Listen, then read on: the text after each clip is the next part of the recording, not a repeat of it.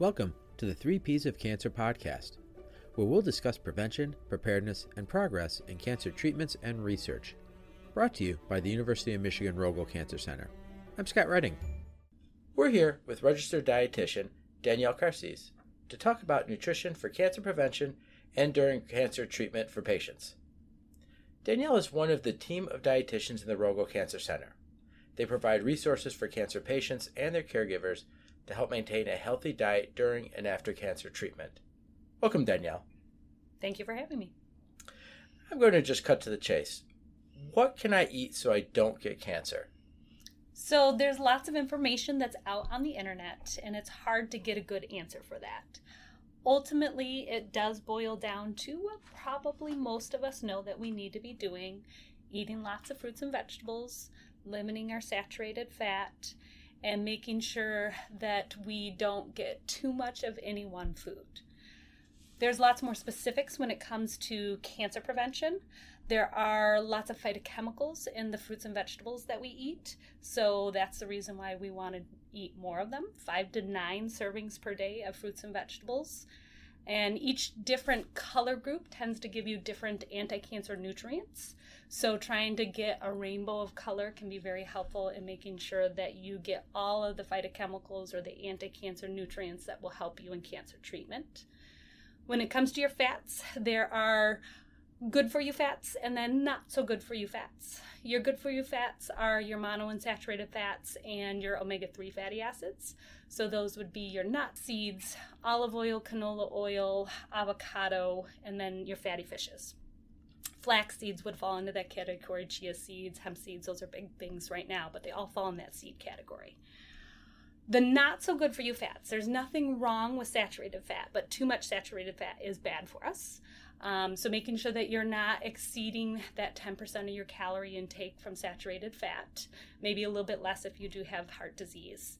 And avoiding foods that are made with trans fats. So if you look on a label, it should tell you the amount of trans fats that are in there, but if it has less than 0.5 grams in the serving size that they have listed, it will say 0. So look on the package ingredients, look for things that say hydrogenated oil in there. That would be a trans fat, a man-made fat, and that's even worse than our saturated fats. Lastly would be portion control.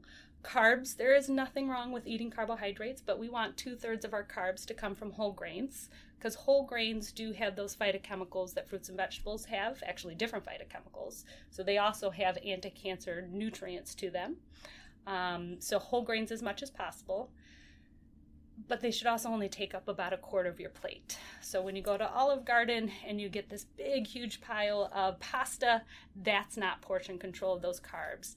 That can have some issues with potential diabetes risk in the future, blood sugar spikes that go along with that. What about the breadsticks at Olive Garden? So we will potentially talk about it later on, but I do like to use the plate method. So Choose My Plate is a very common one. One that's specific to cancer is the New American Plate. So if you Google that, you can say New American Plate. It will show you what a plate should look like. 1/4 of your plate should be carbohydrate, 2/3 whole grain as much as possible. 1/2 of your plate should be fruits and or vegetables. And then the other 1/4 of your plate should be your protein and lean protein as much as possible. Maybe even some beans and legumes, which also have some phytochemicals that your meats wouldn't necessarily have. A few times you referenced phytochemicals. Can you explain exactly what that is? Sure. So phytochemicals are nutrients that are in our food that are different than vitamins and minerals, which most of us know about. But they're very similar in the fact that they have additional benefits within our body that help with cancer prevention. So phytochemicals, they can cause natural cell death, they can decrease inflammation, they can do lots of other things within the body that have anti-cancer properties. And the phytochemicals that we get in our foods do come from plant-based foods. There are not any foods that are not plant-based that don't have the phytochemicals in them, but they have to be whole foods. So if you were having apple juice, you wouldn't necessarily be getting all the phytochemicals you would from a whole apple with the peel on it. The other benefit of the phytochemicals is they do come from any plant-based product. So it does come from any whole grain product. It comes from any beans, legumes. It can come from nuts. It can come from any of your fruits and vegetables. Soy products as well have some phytochemicals in there as well. Since we're still kind of talking about prevention for cancer and diets, are there any fad diets out there like right now, like keto, Atkins? I recently saw a commercial. It sounds like the Miami diet's coming back. You hear Whole30. Are those safe for you? Are those will that help prevent cancer? Will it help with weight loss? Okay. So there are a million different diets that are out there, and a lot of them have some basic premises in there. Keto, Atkins, the paleo diet, those are common ones that are out there, and their premise is low carb, higher protein content. The keto is much more extreme, at least the traditional keto 3-to-1 or 4-to-1 diet, which is really 90% fat, only about 6% protein, and a little teeny bit of carb. But all of them go on the premise that you want to eat more protein and vegetables, less carbohydrates to keep the blood sugars more level. That whole premise is to make sure that we are not feeding the cancer with the glucose that we have in our system. There are other diets that we can do that would get the same benefit, what I call a strategic eating plan, where you moderate the carbohydrate intake and choose the right carbs, which are your whole grains, your whole food products versus refined products. Doing lots of fruits and vegetables for their fiber content, which tends to modulate the blood sugar, makes it slower released. And then making sure that you do have protein and healthy fats in there as well. The keto, the Atkins, the paleo can work very well, but they also are very restrictive in the fact that they take out a lot of foods that we just talked about have phytochemicals in there. The keto, the Atkins, and the paleo all would restrict most of your whole grains. Some of them restrict all your, most of your fruit because they're too high in sugar. So then we would lose the phytochemicals that we were just talking about. When it comes to other diets that are out there, ultimately when it comes to weight loss specific, all the diets, when you look at them, it's lower calorie intake is what results in the weight loss. And when a lot of the diets that are out there take out certain food groups, they tend to be the food groups that we can easily snack on. Mm-hmm. And so that's where we lose the calories. It's hard to eat a ton of meat throughout the day. It's not always convenient to grab it, and you just don't want to overeat with it when it comes to a ton of meat. From the anti-cancer standpoint, these can work because they do modulate that blood sugar, and there are some cancers that can use insulin and insulin-like growth factor to help themselves grow. But, like I said, that strategic eating plan can work just as effectively and give you more of a liberalized, I can live with this kind of diet. Mm-hmm. And then you know that you were getting those phytochemicals in that would also give you some additional benefit.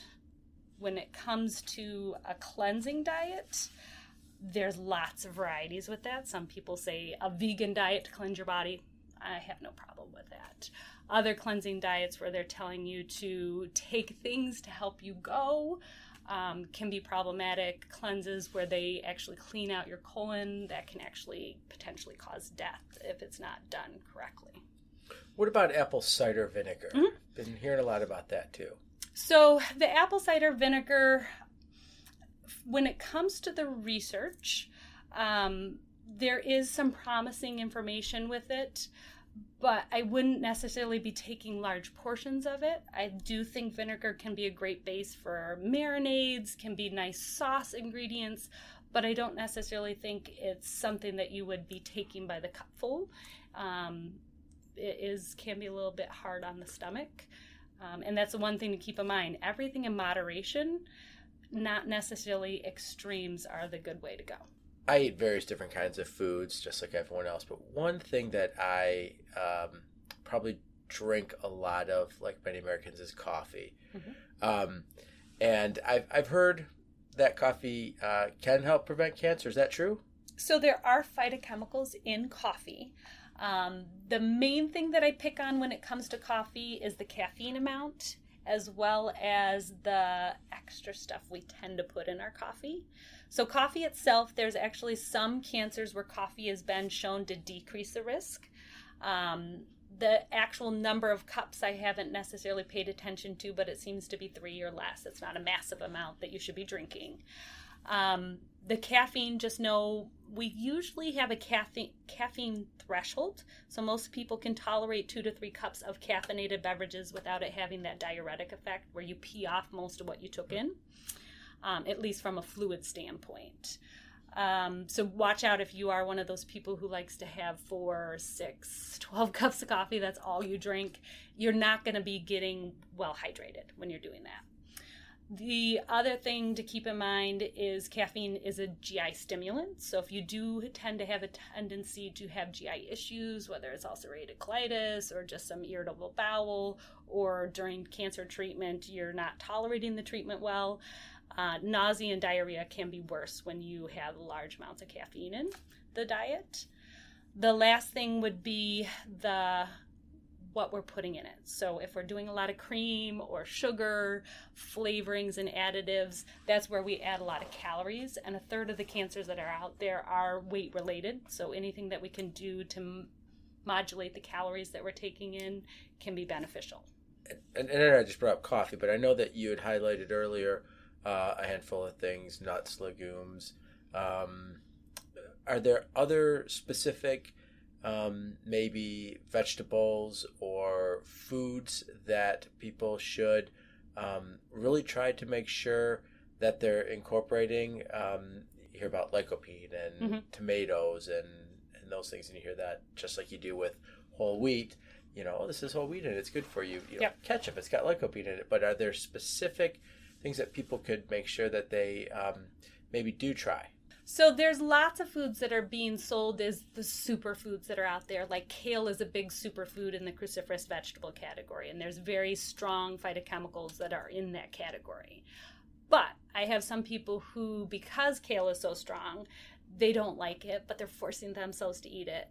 Just know broccoli, cauliflower, kale, Brussels sprouts. I mean, there's lots of foods that cabbage also fall in that category. So yes, while you might be able to get away with a smaller portion of kale to get the same nutrients in, a slightly bigger portion of broccoli would get you the same benefits. So even though blueberries is another superfood that's out there, but maybe you don't like blueberries, you can get it from any other berry. It's just not going to be quite as rich and condensed as you would have in your blueberries. When we're talking about nuts, a lot of people will ask me which are the nuts to go to. Mm-hmm. So there's kind of a range from your walnuts and your almonds are kind of at the top when we're talking about the good fats that are in there and some of the omega-3 fatty acids. Peanuts and cashews are down at the bottom, and there's lots of nuts in between that are kind of in the middle. So if you don't like walnuts and almonds, those are just not your favorite, that's fine. No, there's other options that are there, and think about what you're using them in to replace. So if you were going to eat potato chips and you grab peanuts instead, well, at least with peanuts you're going to get healthy fat, and you're going to be getting some fiber and some protein in there that you wouldn't get from your potato chips, and you still get that same salty taste. So it's still, even if it's low down at the bottom, it's still a better choice than grabbing potato chips. So no pot of coffee and no peanut butter sandwiches all the time, just in moderation. Yes. Moderation is the key. There is nothing that you can't have on an anti-cancer diet. It's how much and how often you have it. We've been talking about prevention and ways that we can maybe prevent cancer. What does a healthy diet look like if you're in treatment? So there's what I call 2 levels of cancer nutrition. When you're in the middle of treatment, you do have to modulate things according to how you're feeling. So level 1 is you got to get calories and protein in your system, because the food that we eat is the fuel that we gas our body with. If you are not getting that basic fuel, then I worry that we're not going to be utilizing the chemo regimen or the radiation, or you'll recover as quickly from that surgery because you're not getting the gas in the car to get you from point A to point B. So calorie and protein intake is super important. If your appetite's great, Then I want you to do what's called level 2, which is the things we talked about. You follow the exact same things that we would for a cancer prevention diet for preventing cancer recurrence and keeping you strong during treatment. Lots of fruits and vegetables, reducing the carb portion, doing more whole grains, lean proteins, and adding healthy fats in to help you maintain your weight.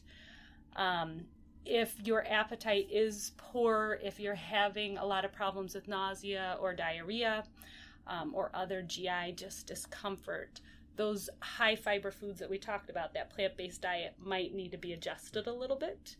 Maybe instead of a whole apple, you peel the apple so that you take out some of the really rough fiber that's a little bit harder to digest. Maybe you cook your vegetables and do a smaller portion size instead of having a big raw salad, which will be a little bit harder on your stomach. If you're having a hard time maintaining your weight because you just have no appetite or things aren't sitting well on your stomach, then your focus is on calories. So maybe your carb portion does get bigger, maybe your protein portion does get bigger, and your veggie portion does get a lot smaller. And then this is where the healthy fats can be really helpful. Lots of olive oil on things, cooking everything in olive oil, putting avocado on top of everything. If you can tolerate it, nuts and seeds are a great way to bump up the calorie content too. But ultimately, it's weight maintenance during treatment, which is another common thing that people bring up. Most people, when they come and see me, they're like, I would love to lose weight. I don't feel like eating. Is this an okay time to do that? Typically, it's not, especially if you are having those symptoms that are making you not want to eat.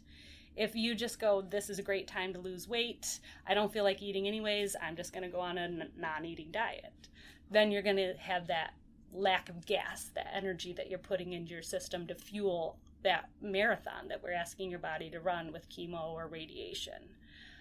The other thing too is when you're under stress, you're more likely to break down muscle mass than you are to break down fat mass.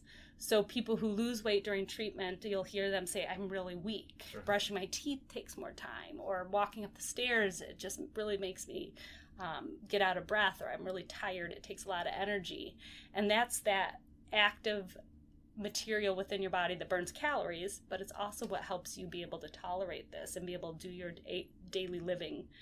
So if you lose weight during treatment, you're more likely to lose the stuff that you don't want to lose, and you tend to maintain, say, that beer gut or that, the saddlebags, but you lose muscle mass, and that's not what you're shooting for.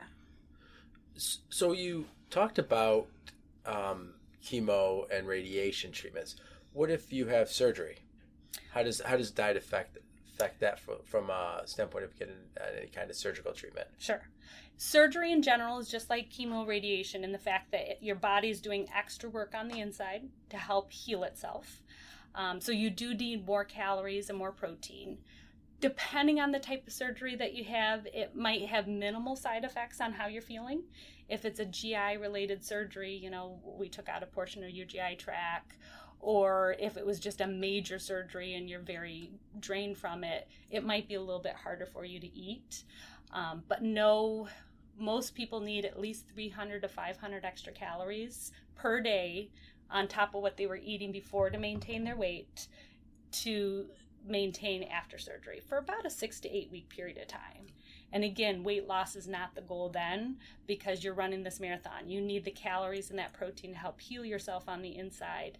If you're not taking those calories and protein in, then there is evidence, there's research out there that shows you're more likely to get infections. You're more likely to take longer to heal, have more problems with the wound actually coming apart once it's kind of started to heal. So calories and protein are super important to be able to help you recover faster and get back to your normal life.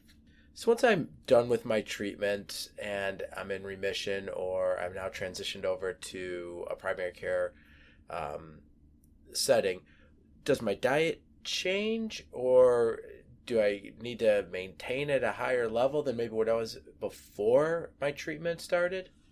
So when it comes to diet for preventing recurrence, it really is the same diet as preventing cancer in the first place. So it's still that plant-based diet that we talked about, with focus on doing lean proteins, watching the carb content, and weight maintenance is a big part, since a third of the cancers that are out there are weight related, this would be the time that if you are overweight, you have a BMI of 25 or higher, it would be a great time to focus on weight loss.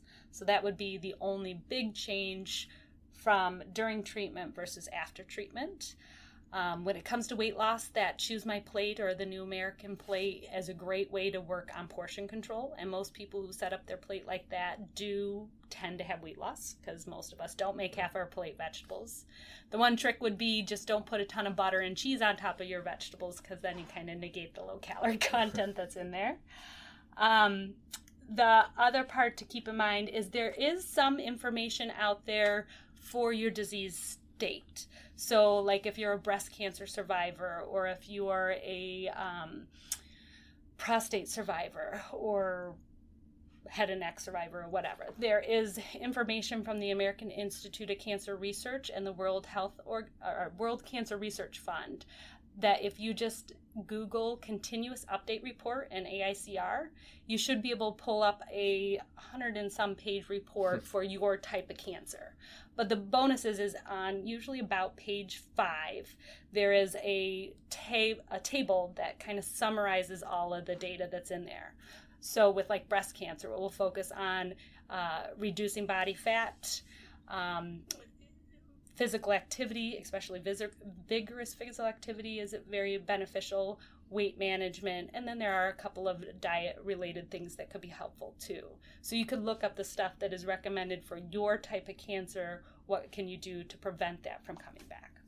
What was the site where you'd find that again? So what I tend to do is just put in AICR, American Institute of Cancer Research, and continuous update report, and then it will pull up the reports and you can pick your disease state.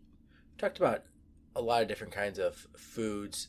Where does like milk and dairy fall into the diet aspect? So your milk and your dairy products are great sources of calcium, and they're fortified to have a good amount of vitamin D, at least in the milk product. So they can be very helpful in maintaining bone health. Bone health can be super important depending on certain therapies that you're taking because you can have more risk with bone loss with them. The one thing to keep in mind is it's that moderation piece. When it comes to, say, prostate cancer, they have found that too much dairy intake can be problematic, so usually more than 3 servings per day. With breast cancer, it's encouraged to get dairy in, so even though on one side it could be too much is a bad thing, on the other side they found that the more dairy you take in, the better it is when it comes to breast cancer. So usually the typical, what we recommend is 2 to 3 servings of dairy products a day. That will guarantee that you get the calcium that your body needs, which is about 1,000 milligrams depending on where you are in your lifespan. The vitamin D, though, you're probably going to be better off getting it from a supplement because you'd have to drink 8 to 10 cups of milk a day in order to get the vitamin D your body needs, or eat a ton of egg yolks or sardines. But your dairy products do play a good role in there. They are half carb, half protein. So when you're looking at the plate method, they could technically be in either the carb or the protein category. So if you wanted to have the dairy be the protein on your plate, then that's perfectly fine. You could have pasta to go along with, say, cheese that you were having on there. That could be your protein and your carb content. And you could do it the other way as well. If you wanted it to be a yogurt for your carbohydrate and then your protein was going to be nuts that you were putting on there and then fruit, that could be your meal based that way. So basically mac and cheese counts as carbohydrates and protein. And healthy fat. And yogurt with granola probably falls underneath then that same kind of an aspect. Yep, you could count that. If you had yogurt and granola, then the granola would be the carb content and the yogurt would be the protein. Most definitely. Well, Danielle, I really appreciate the time today. As we wrap up, what would be the key takeaway that people would have from our conversation today? So the key thing, and I think I've probably said it a few times today, but the key thing when it comes to diet is there is nothing that you can't have. There is nothing that is truly a bad food. There's nothing that is good and you can eat all of it that you want. It's moderation. You want to make sure that you make the best choices too. So I believe in the 80-20 rule, or some people say the 85-15 rule. But 80% of the time you do what you know you're supposed to be doing. 20% of the time you don't kick yourself when you fall off the wagon, you just get back on. So moderation, and do the best that you can as most often as you can, and you'll be doing a lot better than the majority of other people out there. Great. Well, thank you again for your time. Thank you. Thank you for listening, and tell us what you think of this podcast by rating and reviewing us. If you have suggestions for additional topics, you can send them to cancercenter@med.umich.edu or message us on Twitter @UMRogelCancer. You can continue to explore the 3 Ps of cancer by visiting rogelcancercenter.org.